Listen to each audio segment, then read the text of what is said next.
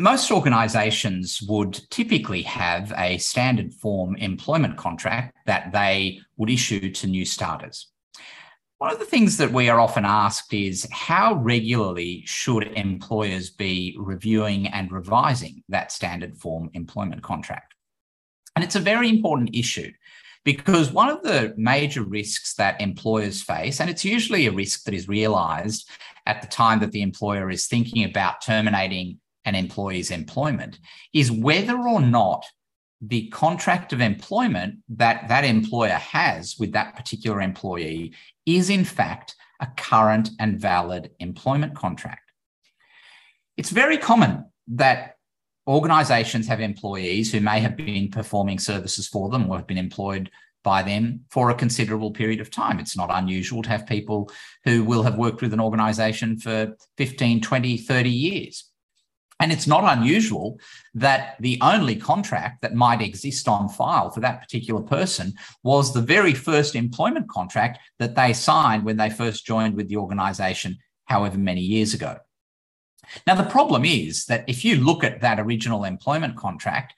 it's going to be outdated in so many respects. It's probably going to be outdated in relation to the role that's being performed by the employee. In other words, that role may have evolved over the course of that employee's life cycle. It's almost guaranteed to be outdated in terms of aspects of remuneration, but there are so many other things that could also be outdated: reporting lines, duties, hours of work, and even references to other pieces of legislation that might be contained in that employment contract, given that there has been so much legislative change over the last few decades.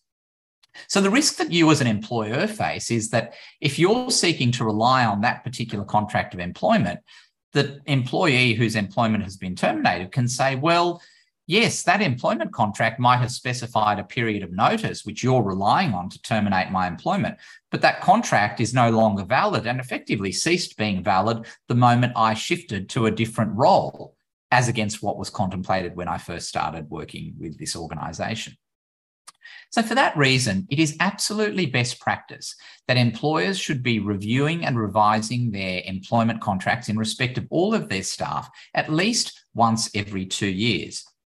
And the best way in which employers should do that is to set up a framework for their contracts where they have a base contract, but attached to that a schedule that can be populated and updated as there are changes to an employee's terms and conditions of employment. And what that does is that avoids the need for the employer to have to issue a brand new contract every time there might be a fairly small change. All you do is you update the schedule, you reference back to the base contract, and you've still discharged your compliance obligations.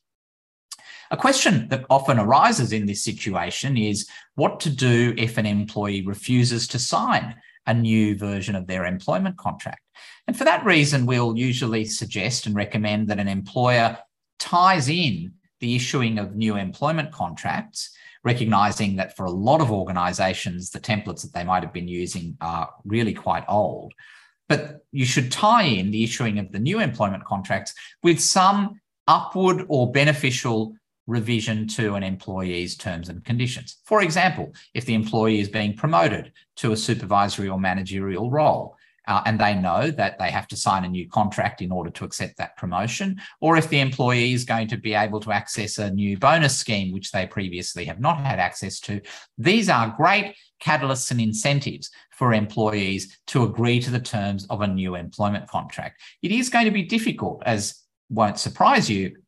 to get an employee to sign a new employment contract when there might not be anything in it for them. So the best practice here is look to your employment contracts, make sure that you're getting them reviewed and updated at least once every 2 years. Make sure that your employees' employment contracts are in as many respects as possible an accurate reflection of the work that they're doing and the terms and conditions of their current employment. And finally, if you are looking to revise the employment terms and conditions in a new contract for an employee, think about tying it in with some kind of incentive, either a promotion or a remuneration increase or access to some kind of bonus scheme. That's the best way to ensure that your contractual house is in order.